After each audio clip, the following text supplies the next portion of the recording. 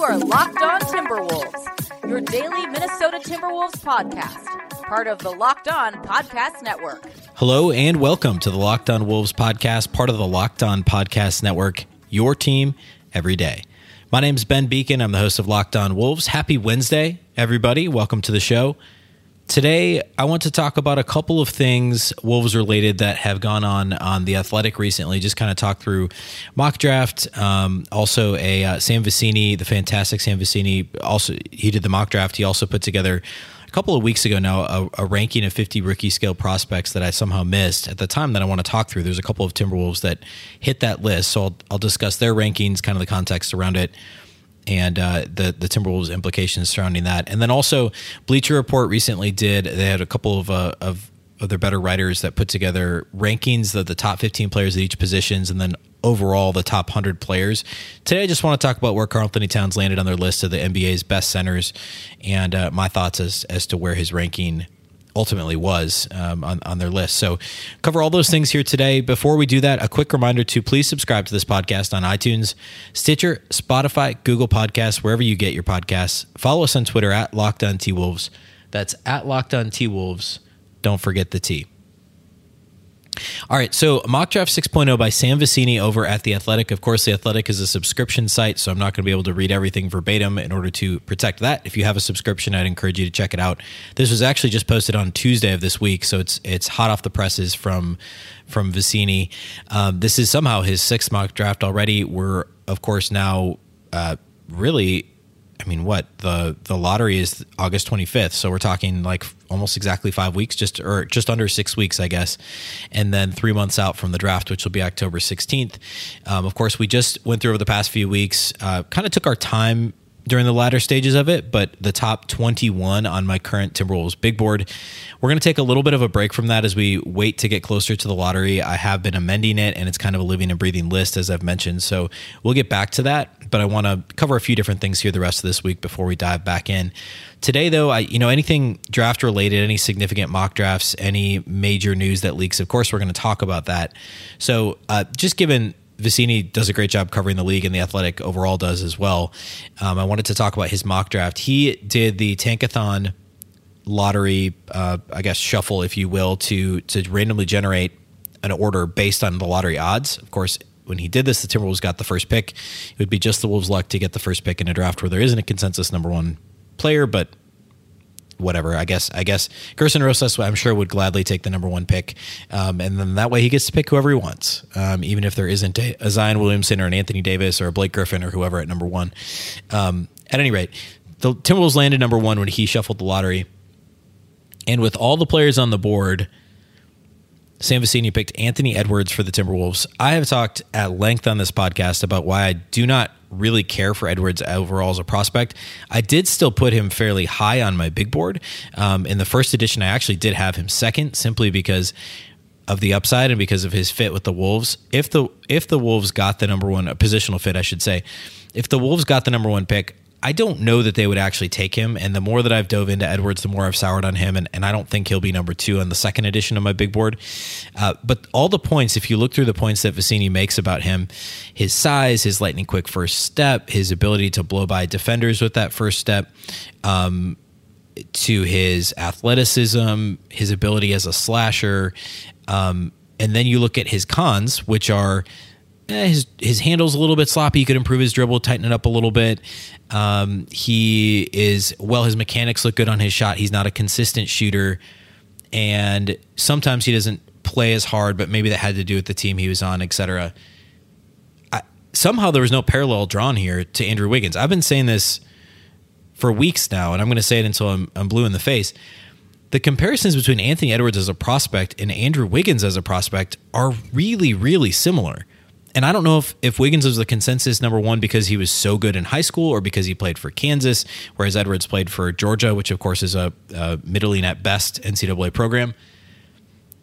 Why is the parallel not being drawn here? It's like the Spider-Man meme of Spider-Man looking at himself. I mean, that's what this is. The pros and the cons on a draft profile for each of these guys are nearly identical.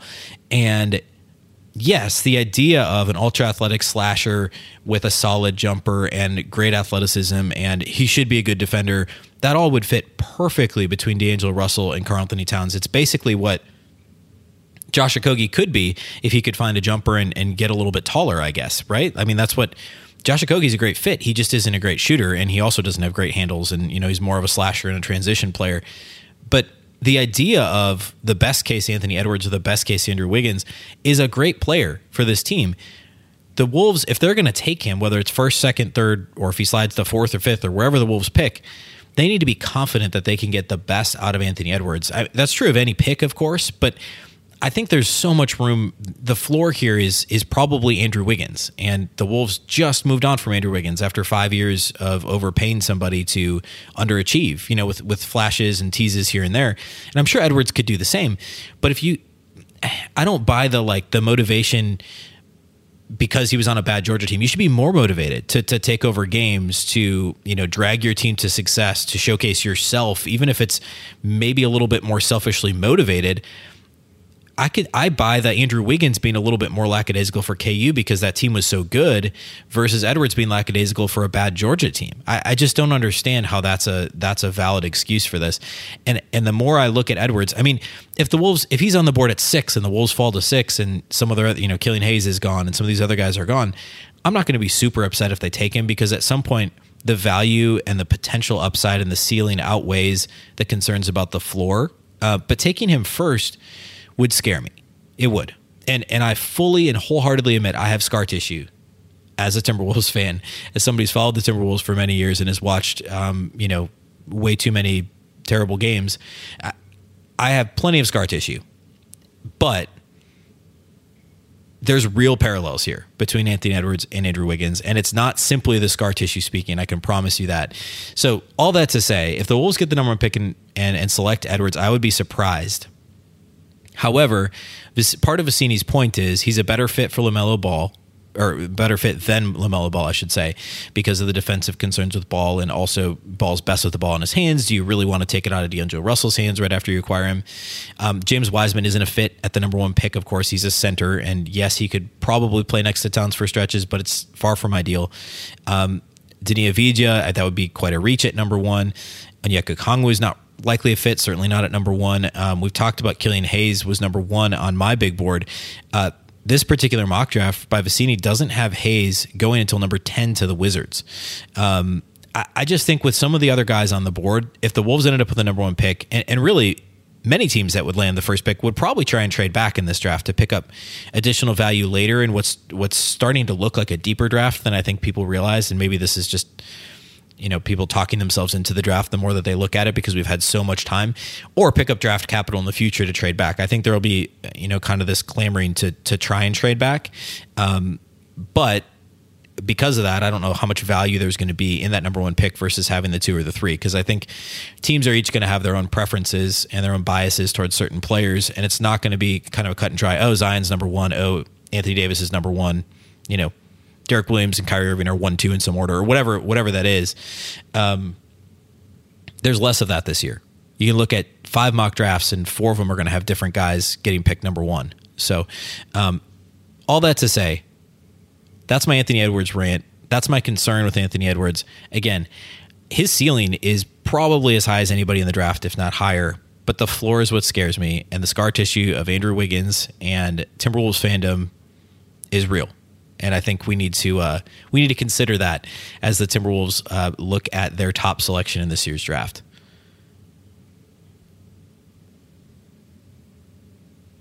Okay, now that I'm off my Andrew Wiggins, Anthony Edwards parallel soapbox, something else Sam Vecini did that I somehow missed a couple of weeks ago was he released his overall rookie scale prospects ranking of the top 50 prospects in the league. What that means is if you're a baseball fan, baseball prospects, of course, there's prospect ranking lists of everybody in the minor leagues.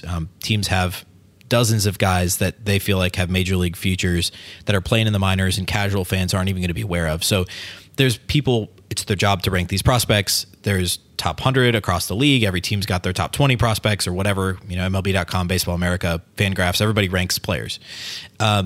This is similar to that. And then also with baseball, you've got your arbitration system. So basically 6 years in the major leagues for a baseball player, you're under team control before you're eligible for, or before you need to be extended. You can go year to year, essentially. The first 3 years you're on a fixed contract. Basically, the next 3 years you go to arbitration to try and get money. It's kind of indentured servitude, and it's a little bit messed up in some ways, but that's how baseball works. Basketball, of course, has nothing like that, but they do have rookie scale contracts, and basically first round picks are typically on a team for a guaranteed 3 years, and then there's option years as well. Players can then be extended to max deals or what have you after that. And so this exercise by Vecini is to rank all the players on the rookie scale. So first and second round picks, undrafted rookies, anybody that has not yet signed an extension at the NBA level, and rank their worth league-wide. What he did first, and I also missed this somehow, but back, 9 months ago, like last fall, around the start of the 1920 season, Vecini ranked every team's players on rookie scale contracts. And then, more recently, he compiled them all into a top 50. Spoiler alert, the Timberwolves only have 2 players in the top 50 of players in rookie scale contracts. Of course, you look at the Wolves roster, there aren't that many guys on rookie scale contracts. Of course, Towns and Russell already have their max deals. You're looking at recent first-round picks. So Jarrett Culver, Josh Okogie are the two that immediately come to mind. Technically, Malik Beasley is still on that list, although he's about to hit restricted free agency. You've got the two-way guys, so Keelan Martin, Jordan McLaughlin. You've got Naz Reid, Jalen Noel, last year's second-round pick, and of course Reid was undrafted and signed the partially guaranteed 4-year deal. Those are the big names that are on those deals. I guess technically, Omari Spellman, Jacob Evans, those guys aren't gonna sniff a list like this necessarily. I mean, I guess Spellman could, but he wasn't on the Wolves back when this list was initially ranked last fall. So that's kind of the premise of this list, and I want to attack it first from the Timberwolves list and how Vecini had ranked the Wolves, and then take a quick look at how he ranked the 2 Wolves that are on his top 50 and what his reasoning was for that. So going back and looking at Vecini's post from last fall, of course, most of the players on this list aren't even with the organization anymore, or they played the entire season in Iowa. But the top 2 players are Jarrett Culver and Josh Okogie on his list of rookie scale players for the Wolves coming into this year. He had Culver ranked ahead of Okogie. Of course, Okogie coming off of his rookie season and Culver going into his, and Vecini talked about how he had Culver ranked as the 5th best draft prospect. Of course, the Wolves got him at number 6. Talks a lot about how his ceiling is probably something like Chris Middleton, borderline all-star if he becomes a really good three-point shooter. If he's more of an average three-point shooter, then he's a league average starter. Of course, he wasn't there. He was under 30% from 3. He was under 50% for the free throw line. And so we'll get to where he falls now in Vecini's rankings here in a minute. Okogie was number 2. Talks a lot about how he's a solid role player and underrated as a rookie, a good defender, but his shot is an issue. He also talks a great deal about Naz Reid, who had number 3, and how much he had Naz Reid ranked 33rd or 34th on his big board headed into the draft. Of course, he went undrafted. And a note that I hadn't heard is that Naz Reid could have been selected multiple times in the second round, and teams were interested in drafting him, but he told them he wasn't interested and decided he'd rather pick his spot. So he actually chose to sign with the Wolves initially to a 2-way deal, and then I wonder, clearly Summer League had an impact on what the Wolves were deciding and promoted him from a 2-way deal to a partially guaranteed 4-year deal. And Vecini talks about his ceiling as a really solid backup center with the ability to shoot threes and score in the paint, et cetera, which is pretty much exactly what we've talked about on this podcast for his upside. He has Jalen Noel 4th, and then we get into some of the guys who aren't with the team anymore, Keita Bates-Diop, some Summer League guys like Tyus Battle. He has Jordan McLaughlin 7th on his list and thinks he's kind of a fringy backup point guard, perhaps somebody who'll go play in Europe. And a lot of the things he said about McLaughlin actually came true. So I'm pretty impressed with the analysis of some of these players from back in the fall. So segueing into the current list, which was just posted less than a couple of weeks ago by Vecini about his overall NBA rookie scale prospect rankings, I was surprised with how low Culver was. And granted, he had a bad rookie season. He just did. It wasn't good. It's hard to spin it, but there were still so many stretches where there was the clear upside that I would think that he still would have managed to be in the top 30, 35. But Vecini actually has him ranked down at number 48 on his list of rookie scale players. And he includes a snippet of what he said in the preseason about him as a good prospect. and then says as part of his addendum, this is a direct quote now, quote, "I should have added, if Culver is a sub 30% shooter, he'll probably be bad. Culver really just was a mess as an offensive player this year. His shooting held back everything." End quote. He goes on to talk about basically he was decent except for his shot. But his shot was so bad that it dragged everything else down. He was really good in transition. He was solid on defense for a rookie. All those things are true, which is why I thought he'd still rank a little higher. Everything we know about Culver suggests he completely reworked his shot from year 1 to year 2 at Texas Tech. Clearly, we already know he's been working on that a lot this offseason. I think that the upside with Culver is still pretty solid as a potential starter in this league. So I was a little surprised at him ranked 48, but it's tough to get too upset about it. The other one that I want to mention is Malik Beasley, who he's actually got ranked 47. So one spot ahead of Jarrett Culver. At the start of the year, he doesn't have his overall individual rankings league-wide from the start of the year, but he had Beasley ranked on his Nuggets list after Jamal Murray, after Michael Porter Jr., and he was number 3 on the Nuggets list. At the time, of course, he was in the midst of turning down that 3-year, $30 million extension that Denver offered him. Of course, that ended up being very smart. He had a solid year for Denver before he was traded, even though his minutes were down, and then he averaged almost 21 points a game, shot just under 43% from 3 in 14 games in Minnesota. He's going to get paid more than $10 million a year in restricted free agency, almost surely.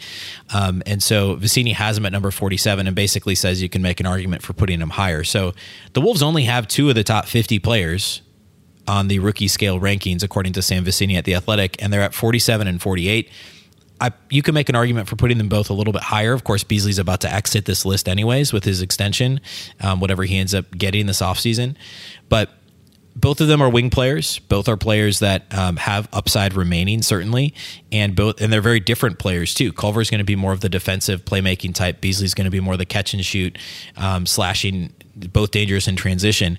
But they both, I think, are likely to make impacts on the Wolves beyond next season. I think the Wolves keep both of them in the fold for several years and continue to try and develop that upside for both players.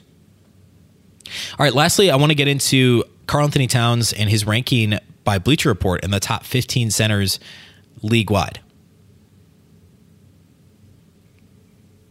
Okay, so I want to talk about the Bleacher Report ranking of the top 15 centers in the NBA. This was done just last week by Andy Bailey and Dan Favale. Not sure exactly how to say that, but I know Andy Bailey's been there for a while and does a really good job. But ranking the top 15 centers this season, they did this with each position and then did an overall top 100 players ranking, which I want to talk about later this week because there are, of course, a couple of Timberwolves and some recent former Timberwolves on that list. So there's a lot to talk about there. Of course, Karl-Anthony Towns is a top 15 center. Everybody knows that. And everyone knows he's a top 10 center. So some of these names that are in the top 15 that you could certainly argue about. Christian Wood of the Pistons is 15. Jonas Valanciunas of Memphis now is 14. Derek Favors, 13. Montrezl Harrell is 12, which is surprising. I would probably put him a little higher. Brook Lopez, 11. Steven Adams of the Thunder is 10. Serge Ibaka of the Raptors, 9. LaMarcus Aldridge of the Spurs, 8, which still seems a little bit high at this stage in his career for him. DeAndre Ayton at 7. Which, of course, he had a good year, and he was the number 1 pick just 2 years ago, but a little high for him as well. Nikola Vucevic is number 6. So then we get into the top 5. Bam Adebayo at number 5. Of course, he had a great year, but feels a little high for him. Rudy Gobert at number 4. The big question is always the Gobert versus Towns. I think the consensus right now is that in some order, Joel Embiid and Nikola Jokic are first and second in some order, and then Towns and Gobert in some order are third and fourth. Those are certainly your top 4. I don't think there's any arguing that. I think there's a big drop-off after that. They all bring slightly different things to the table. The way that the top 4 are ranked here is Gobert 4, Towns 3, Joel Embiid 2, and Jokic at number 1. I can't really argue with this ranking. I think maybe 18 months ago I would have, before Jokic had his complete breakout and before Towns had the tough year without Butler and then the injuries this year. But this order could swap very quickly. I still would argue that Towns has a higher ceiling than Jokic because he has, obviously he's a better shooter. He's not as good of a passer, but he can pass and he has skill passing the ball. He had his best year assist rate wise and court vision wise, clearly. and his shooting range is big. He is a big factor. He's also got more athleticism than Jokic and can impact the game more defensively if he shores that up. So I still think the upside's higher. I also think Embiid's upside is higher than Jokic. You could argue between Embiid and Towns. I think that's a tougher one. But in this ranking, it's hard to argue with Jokic at 1 and Embiid at 2. I like putting Towns ahead of Gobert simply because I think the offensive upside is more impactful than Gobert's defense. Although I wouldn't fault anyone for putting Gobert ahead of Towns because he is so dominant defensively. I just think the ability to make 4 or 5 threes a game in his sleep essentially is so much more valuable in today's game coming out of Karl-Anthony Towns. So in part what they say about the ranking for Towns is that there are only the list of players who had a better offensive box plus minus than Towns through the first 5 seasons of their career is short and impressive. Here's the list. This is offensive box plus minus, so one of many stats, but a pretty good summary of overall offensive skill over the first 5 seasons of a career. Michael Jordan, LeBron James, Vince Carter, Chris Paul, Nikola Jokic, David Robinson, Charles Barkley, and Kareem Abdul-Jabbar. That is a list of Hall of Famers and soon-to-be Hall of Famers, and then Jokic is on track. If he continues his trajectory, he'll probably get there too, and that bodes well for Towns. Also noted here, Steph Curry is the only player in league history who matches or exceeds Towns' career marks for points per 75 possessions and true shooting percentage. And that he also showed signs of improvement this year. We've talked about this here on the show. Regardless of his injuries, he only played 30-some games this year. And he averaged a career high in points, assists, made threes, effective field goal percentage. His rebounding was down slightly, and his defense appeared to stagnate a little. But there was a shift in schemes. There was obviously a lot of turnover on the roster, and Towns was battling with some nagging injuries throughout the season. And he's still a solid shot blocker. He's shown glimpses of improvement on that side of the floor. But if he becomes an average defender and continues his offensive improvement over the next few years as he enters his prime, we're talking about the league's best center.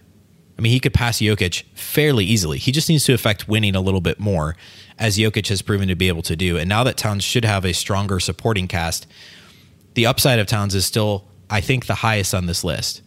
And ranking him third feels right. I will wholeheartedly acknowledge that this season, right now, Jokic, Embiid, and arguably Gobert could all be put ahead of Towns. But I would also follow that by saying that could be very different in 12 months, 24 months, whatever that might be. If Towns continues his progression and continues to grow alongside D'Angelo Russell and under Ryan Saunders and with the leadership of Gerson Rosas, this guy really still is the limit for Karl-Anthony Towns, to be sure. All right, later this week, I want to get into that top 100 list at Bleacher Report. I want to talk a little bit more draft, of course, and a few other small nuggets here and there from around the internet about the Timberwolves. So we will get to that later in the week. That's all we have for you on today's show. Thanks once again for listening to the Locked On Wolves podcast, part of the Locked On Podcast Network. Remember, the Locked On Network is your local experts on the biggest stories. Subscribe to this podcast on iTunes, Stitcher, Spotify, Google, wherever you get your podcasts. Follow us on Twitter at Locked On T-Wolves. That's at Locked On T-Wolves. Don't forget the T. Now, tell your smart device to play the most recent episode of Locked On Fantasy Basketball. Once again, I'm Ben Beacon. This is the Locked On Wolves podcast, and we'll catch you next time.